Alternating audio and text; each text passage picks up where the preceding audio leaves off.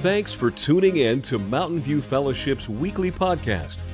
At MVF, our mandate is pointing people to Jesus by fostering relationships. We know Jesus cared for people and placed a lot of emphasis on relationships. So we do too. We believe that we're created for relationship with God and that He gave each one of us a desire to belong. If you'd like more information about MVF, connect with us at mvfcolorado.com. Now, stay tuned for this week's message. Come find yourself. Be true to you. You do you. Look deep within yourself. Live your truth. All those statements I just made are statements of pop culture. They are not biblical. But we use them to try to find our identity. We're big on self-discovery in our culture these days. A lot of money and resource being spent on trying to find our identity. But those are projections. I want to show you something this morning, an old school projection operation machine.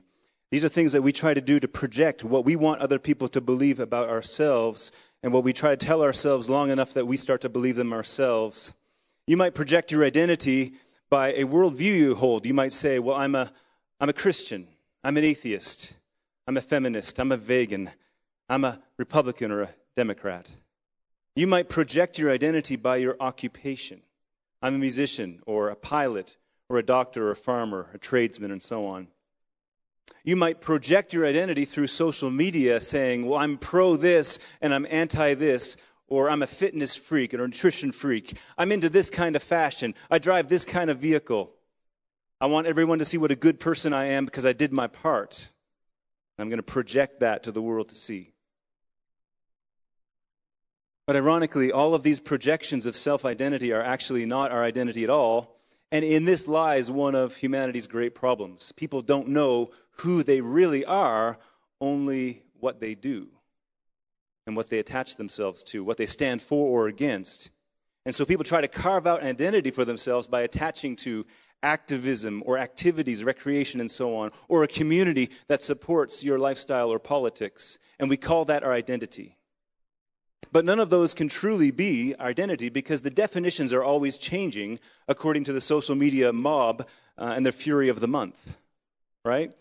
And there are also things that can be taken away from you. So they can't truly be your identity if they can be taken away from you. When you meet someone new, as I often do, one of the things that small talk usually brings you down to is, what do you do for your job or your occupation? It's a pretty natural thing to do in conversation. We do it all the time. But have you ever introduced yourself to someone and then immediately gone into, so who are you really, deep down? You met someone 5 seconds ago, like, let's get real, let's get deep here. Kind of awkward, right? I would love to be in an environment where we could do that and go honest and go deep with each other immediately. But instead, what we do is we hide behind this projection of our identity, what we want other people to believe about us. It's actually a fear-based posture that we use to mask the longing for meaningful connection that we all have inside. A few weeks ago, Pastor Don had a sermon in our series talking about vulnerability being necessary for healthy relationships. Who are you really? Take away all that you do, all that you own, all of your abilities, all that you stand for, all of your accomplishments, your degrees, whatever they be, your favorite sports teams, your political opinions. What are you left with when all that's stripped away? And so we project what we wish to be true about ourselves. It's a facade. And some people love to draw attention by posting online even ridiculous and negative things that happen to them, like posting their acne on Instagram because they want people to validate them. It's about identity. Well, Jesus knows human nature and the needs of human heart better than anyone. He is our creator, after all, and He has comprehensive knowledge of the human heart. And God made us for Himself. He made us to know Him and to be known, to love Him and to be loved by God, to experience His love.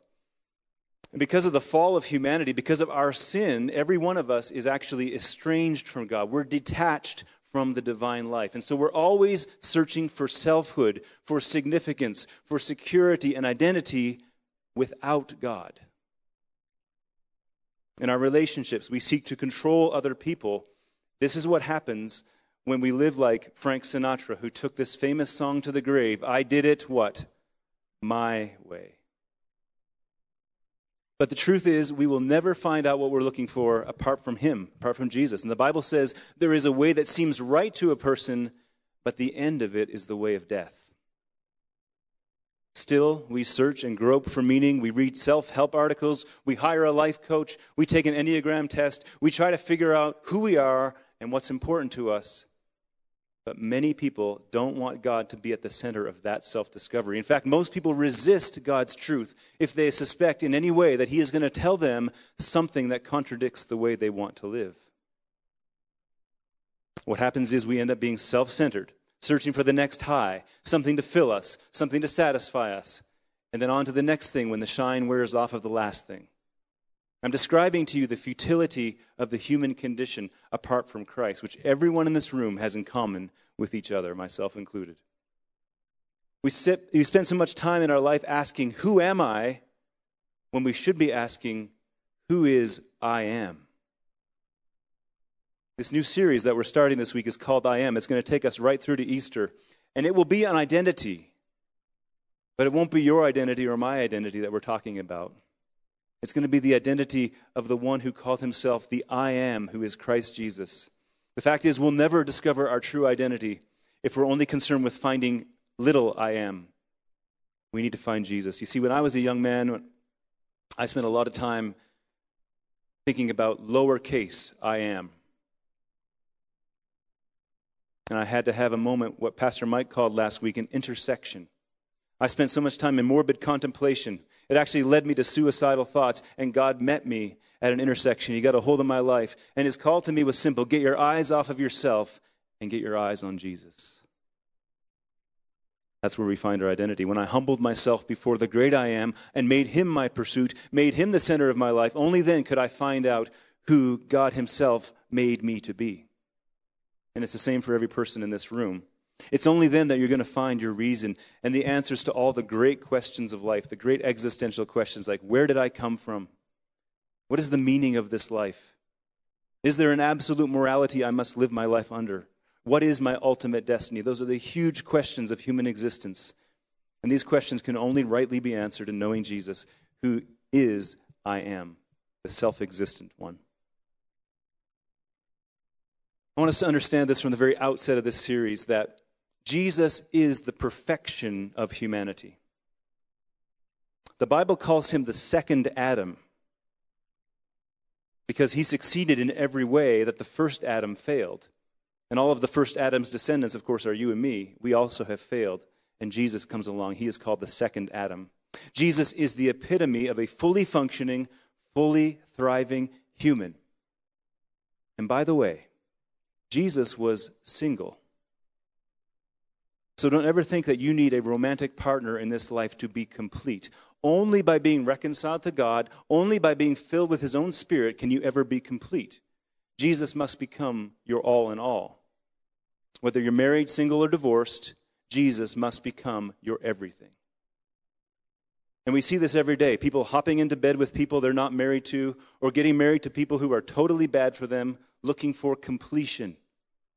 You'll hear phrases like, darling, you complete me. That's actually idolatry. Only God can complete you. And Jesus showed us the way that God intended us to live because Jesus was always secure in Himself. Never once questioned His own identity. He spent 0 days of His life navel-gazing. Never gave a moment's worry to what other people thought of Him. In fact, He cared nothing for what anyone thought of Him other than the Father. And that alone is instructive for anyone in this room dealing with any form of insecurity or slavery to people-pleasing. If you care what other people think about you, whether in real life or online, you cannot truly be focused on the only one whose opinion of you truly matters. Only God's assessment of your life is fully accurate. The Bible tells you what God thinks of you, and that you are deeply loved with an everlasting love which can never be earned and therefore can never be taken away from us. Jesus' identity was not His upbringing. He was not defined by His education or His occupation. He purposely distanced himself from all of those traditional identity projection markers because he knew what his true identity was. He was perfectly secure in who he was, dearly loved by the Father. And Jesus' entire life, his entire identity was wrapped up in his relationship to the Father and in doing the Father's will, not seeking his own will. And so to be fully thriving human for us is exactly the same. It's got to be about his will over our will. When Jesus walked this earth, he made several I am statements. They are strategic and definitive statements of Christ's identity. They're not delusional or flailing attempts to project a favorable view of himself on others. They are the utter truth.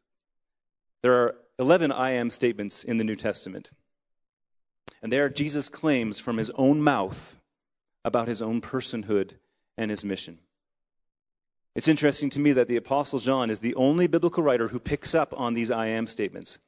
We know from other places in the Gospels that John was an incredibly insecure young man when he met Jesus. He and his brother James were always trying to get into a place of privilege and power and position in Jesus' club because they thought that that was their identity. But by the time Jesus rose from the grave and the Holy Spirit got a hold of John's life, do you know how John identified himself from then on? The one who Jesus loved. That was all that mattered to John from that on. He was the disciple whom Jesus loved. It wasn't that Jesus didn't love the other disciples, but for John it was personal. It was his new identity. He was one who was loved by Jesus. The entire focus of John's life was never again about himself. It was all about Jesus until the day he died. And John writes all of his books with a crystal clear purpose that we, his readers, will believe in Jesus and have life in his name. And by the way, that word believe occurs more than 80 times in the book of John. And that begs the question because it's such a mega theme. What does it mean to believe in Jesus? Let's go to that slide. To believe or have faith in Jesus is to completely reorient your entire existence around the supremacy of Christ. And so this series for the next 8 weeks is really going to be a study of the Gospel of John. And I want to encourage you, read the book of John during this series. Read the whole book. It doesn't take that long. But in that, you will discover 8 specific statements of the I am, where Jesus stands up and says, I am this. There are 3 more I am statements in the book of Revelation, which John also wrote. But we're going to focus on the ones in John for this series. And in each I am statement, we're going to see the life of God emanating through Jesus. The I am statements are living analogies, and each of them are intended by God to point us to Jesus, who is God in the flesh, the giver of eternal life to all who believe. There are 3 things that I am statements do for us. I want to point this out to us. There are 3 things that I am statements do. First of all, they reveal that Christ alone is the fulfillment, perfection, and completion of an Old Testament image or prophecy. We're going to see that in every I am statement. The second thing we're going to see is that it reveals that Christ alone can satisfy every longing of the human heart. The I am statements do that for us. And finally, they reveal Christ more fully that we might respond appropriately through deeper worship. These statements of Jesus are truths that we can build our life upon. In fact, to worship him correctly, we must reorient our lives around I am. Have you been trying to figure out your life? Have you been trying to figure out who you are? I tell you, it's a dead end. And at that dead end, there's Jesus standing there. He's the great I am. His desire is for you to know him and come to trust him with every detail of your life, including your final breath. That's who we're talking about this morning. That's why Jesus is the center of it all. Now, the I am statement that we're going to focus on today is, I am the bread of life. It's the first one we come to in the book of John. So if you have your Bibles, let's go to John chapter 6. And I'm going to invite Peyton to come and read for us this passage. It's a fairly lengthy passage, but it's all the words of Jesus. And so as he comes, I want to invite you guys to stand, please, if you would. These are the words of Jesus, John chapter 6. And as Peyton reads them, I just want to ask you if you want to close your eyes and just hold out your hands in a receiving posture, because this is the very words of Jesus to wash over us today, to fill us with his truth and with his Spirit. Let's do that together. John 6, 26 through 58 says this. Jesus replied, I tell you the truth. You want to be with me because I fed you, not because you understood the miraculous signs. But don't be so concerned about perishable things like food. Spend your energy seeking the eternal life that the Son of Man can give you. For God the Father has given me the seal of his approval." They replied, "We want to perform God's works too. What should we do?" Jesus told them, "This is the only work God wants from you. Believe in the one he has sent." They answered, "Show us a miraculous sign if you want us to believe in you. What can you do? After all, our ancestors ate manna while they journeyed through the wilderness. The scriptures say Moses gave them bread from heaven to eat." Jesus said, "I tell you the truth, Moses did not give bread from heaven. My Father did. And now he offers the true bread from heaven. The true bread of God is the one who comes down from heaven and gives life to the world." "Sir," they said, "give us that bread every day." Jesus replied, "I am the bread of life. Whoever comes to me will never be hungry again. Whoever believes in me will never be thirsty. But you haven't believed in me, even though you've seen me. However, those the Father who has given me will come to me, and I will never reject them. For I have come down from heaven to do the will of God who sent me, not to do my own will. And this is the will of God, that I should not lose even one of those he has given me, but that I should raise them up at the last day. For it is my Father's will that all who see his Son and believe in him should have eternal life. I will raise them up at the last day." Then the people began to murmur in disagreement because he had said, "I am the bread that comes down from heaven." They said, "Isn't this Jesus, the son of Joseph? We know his father and mother. How can he say, 'I came down from heaven'?" But Jesus replied, "Stop complaining about what I say. For no one can come to me unless the Father who sent me draws them to me. At the last day I will raise them up. As it is written in the scriptures, they will all be taught by God. Everyone who listens to the Father and learns from him comes to me. Not that anyone has ever seen the Father. Only I, who was sent from God, have seen him. I tell you the truth. Anyone who believes in him has eternal life. Yes, I am the bread of life. Your ancestors ate manna in the wilderness, but they all died. Anyone who eats the bread from heaven, however, will never die.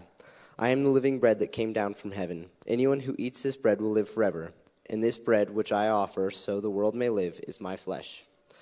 Then the people began arguing with each other about what he meant. "How can this man give us his flesh to eat?" they asked. So Jesus said again, "I tell you the truth, unless you eat the flesh of the Son of Man and drink his blood, you cannot have eternal life within you.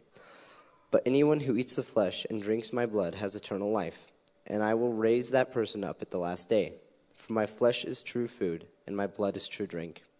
Anyone who eats my flesh and drinks my blood remains in me, and I in him. I live because of the living Father who sent me. In the same way, anyone who feeds on me will live because of me. I am the true bread that came down from heaven. Anyone who eats this bread will not die as your ancestors did, even though they ate the manna, but will live forever."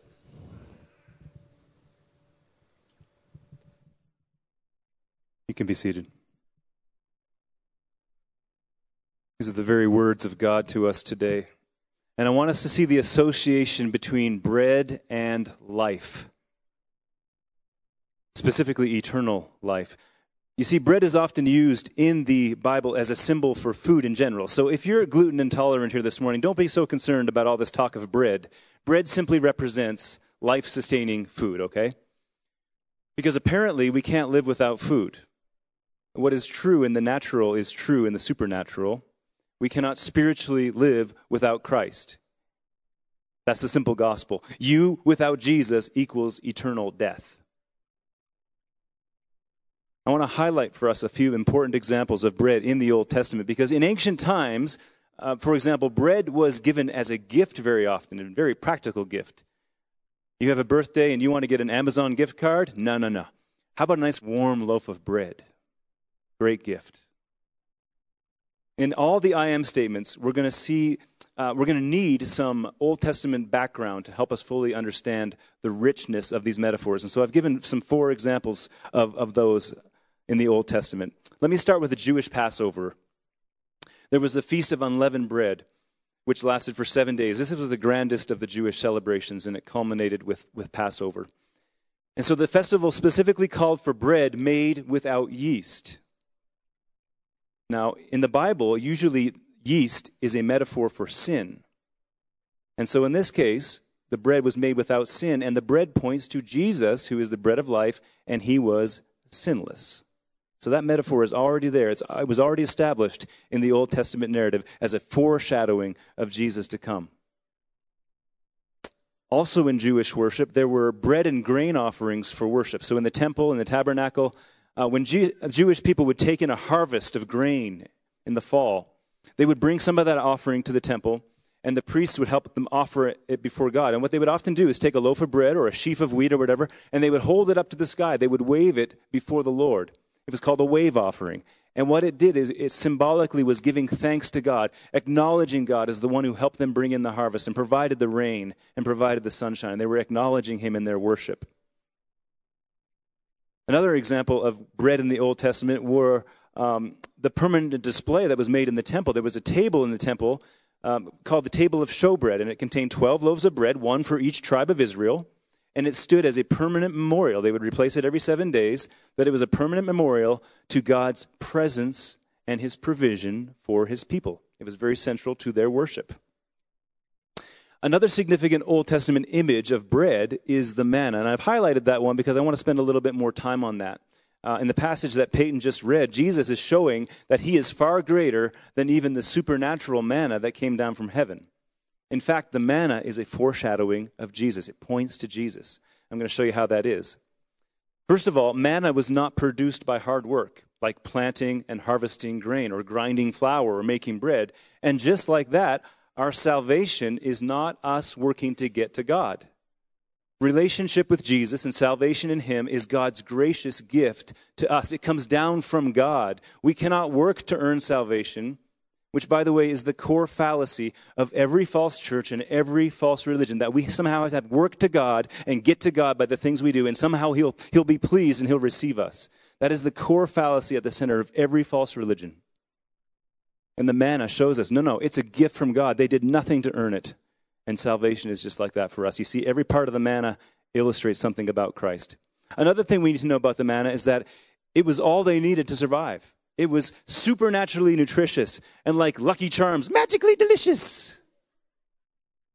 And it sustained them. They would have died without it. It kept them in perfect health as their primary food source for 40 years. Well, that's how it is with Jesus. He alone is sufficient, and we will perish without him. Another thing about manna is that it had to be gathered every day, except for the Sabbath. They were allowed to gather 2 days' worth before the Sabbath. But otherwise, if they cheated and took too much, it would rot in their tents. And it's just like that for us. We need fresh bread from Jesus every day. You don't just get a little bit of Jesus and hope that it's going to get you through your week and to get you through your month. You need him every day. You need to take in his word just as you do food. Take in his word just as you do food. My daughter works at Subway right now, and once in a while she'll bring home some bread that is unfit for Subway consumption. I don't know, there's nothing wrong with it usually. Either it's too dark or it's the wrong shape, and she'll bring it home. One thing I've learned about Subway bread is out of the oven fresh, pretty good stuff, not too bad. If it's sat around for a couple of days, it's awful. It's terrible. Anyway. We need fresh bread. That's where the money is. Fresh bread, not stale bread. One other thing about manna is that manna was sweet to the taste, except to the ungrateful, rebellious complainers. Well, just like that, Jesus is the sweetest and most beautiful name to those of us who welcome his message and welcome his presence. Those who love God want more of Jesus, as we often sing about in worship. But Jesus and his message is offensive to the prideful heart. It's offensive to those who hate God's commands. And that's why Jesus said in this passage, you must ingest my flesh and my blood to have eternal life. Because it's all or nothing with Jesus. Either you embrace him and you come to him on God's terms, or you reject him. There is no middle ground. And so all of these Old Testament images point to the necessity of bread for life. Bread is a symbol of God's faithfulness to provide for his people. And that's the key to understanding Jesus' statement, I am the bread of life. When Jesus claims to be the bread of life, he's claiming to be God's provision for humanity. It's a ground-shaking and exclusive claim, as all the I am statements are. We will eternally perish without Jesus. God's favorable and gracious provision to us comes down from heaven, and it's Jesus. Jesus is the answer. His cross demonstrated his love for us, and his word of truth is the solution to every broken relationship, every marriage problem, every societal, every political problem we will ever face down here on this broken world. Jesus is the answer. He is God's provision for us, and he is the bread of life. If that's what the blessing of having bread means, then the lack of bread in the Old Testament should obviously be understood as a form of divine punishment.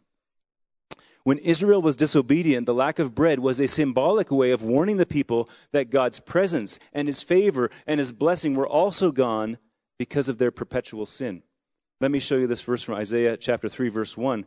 The Lord of heaven's armies will take away from Jerusalem and Judah everything they depend on, every bit of bread and every drop of water. Why did this happen? Because Israel was being punished for generation after generation of unrepentant idol worship, child sacrifice, and sexual sin. But it also gets worse than this, because the prophet Amos comes along, and in verse 8-11, he says this is what the Lord told him to say. The time is surely coming, says the sovereign Lord, when I will send a famine on the land, not a famine of bread or water, but of hearing the words of the Lord. That's even worse. What he's saying here is, you'll be left on your own to fend for yourself, and you will build a society without God and without his word at the center, and it will become living hell on earth. Surely you can see the connection between what Amos was saying here and what Isaiah said and the year 2023, the dumpster fire that we are living in right now in this world. The irony of living in arguably the most blessed and prosperous and possibly overweight, overfed nations on planet Earth. And yet there is a scarcity of Jesus. There's a scarcity of his bread of life. There's a famine of Jesus in our culture and in our politics. And so bread as a Bible image is vitally important for us to understand God's provision of Christ for our eternal lives. And in Christianity, we have this sacrament, one of only two sacraments that are given to all of Christianity, the table of the Lord, the Lord's Supper, and baptism. Those are the only two that are given to the entire church to have for all time. And it illustrates so beautifully and profoundly our dependence on Jesus alone as our sustenance. And as we partake of him, we remember that this bread of life that he offers us is the only source of eternal life. I hope you're beginning to grasp what Jesus means when he makes this claim, I am the bread of life. Bread is a symbol for his physical body, sacrificed for us on a cross. It's God's provision for the payment of our sins, you see. Now understand, in the passage that Peyton read for us, how the Jewish people would have been appalled by the words of Jesus in John chapter 6, because Jesus says, you must eat my flesh. Well, that's cannibalism. You must drink my blood. Both of those things absolutely forbidden for the Jewish people. From the very earliest days that they were founded as a nation, God made very clear, you're never to do either one of those things. But Jesus is wording all of this in a way that forces a decision of allegiance, because he brings us into an entirely new way of relating to God. Jesus is shaking the ground with his words here. And we know that Jesus had to die in a physical body to pay the physical penalty for our sins. Let me read for you Romans 8:3. The law of Moses was unable to save us because of the weakness of our sinful nature. So God did what the law could not do. He sent his own son in a body like we sinners have, and in that body God declared an end to sin's control over us by giving his son as a sacrifice for our sins. And so in addition to bread being a symbol for provision of our body, it is also a symbol of friendship or reconciliation. Here's how it works. You don't sit down at a table and enjoy a nice meal with someone who's your enemy. But if you're reconciled to a person, eating together is a natural thing to do, right? And Christ's body is both the means of our reconciliation to God and the meal that demonstrates the reconciliation. And so the question for us today, who is Jesus, the bread of life, to you today? Have you received him? Do you thank God for the provision of your body's physical needs every time you sit down for a meal? Is it your daily pattern to pause before a meal and give thanks to God for the food you enjoy? That's entry level, right? But more than that, do you thank God every day for the provision of his dear Son, whose body was broken on the cross for your sins? If you're a follower of Christ here today, do you understand that if you neglect personal daily Bible reading, you will become spiritually famished and weak? Bread satisfies hunger, but you've got to eat more than once a week to be sustained. What is true in the natural is true in the supernatural. We need to feed on Jesus and his word daily. Here at MVF, we call that our up relationship. You've heard this before, yes? Our up relationship daily with Jesus through his word, and he feeds us. Let me ask you this. Does Jesus satisfy you? Is he enough for you? It's not a one-time satisfaction. We turn to Jesus again and again to meet the needs of our heart. When Jesus said in this passage, you'll never hunger again, it means we're not going to need to turn to anything or anyone else to satisfy us other than him. He's the source. And so our regular ongoing need for food should remind us that we need Jesus as well. He's the bread of life. The bread is both the person of Christ and the word of God, which is also called the bread of God, which feeds us. So I want to recap a little bit this morning. I want to see if I accomplish what I set out to do in the beginning.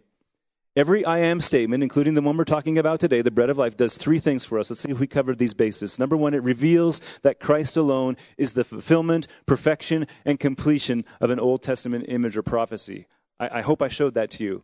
Through the Passover bread, through the temple worship, through the offerings and so on, through the table of showbread, and through the manna, that Jesus is the perfection, the completion of that image. It all pointed to him. Secondly, I was hoping to show that the I am statement reveals that Christ alone can satisfy every longing of the human heart. I hope you're sensing a hunger in your own heart right now that Jesus alone can satisfy. You're not going to find it out there in the world. The world has nothing to offer you to meet the deepest needs of the human heart. Only Jesus does. And he provides reconciliation for broken relationships. And he alone provides us with identity that is true and lasting because it's founded on God himself. And the third thing I was hoping to accomplish is that the I am statements reveal Christ more fully so that we might respond appropriately in deeper worship. I get to speak a little bit about this as your worship pastor right now. I've just sensed a bit of lethargy in our worship in the last little bit. Just a sense that it's not connecting with our hearts, that we're not bringing our praise to God. If we understand these I am statements correctly, it's going to lead us into deeper worship, more reverential worship.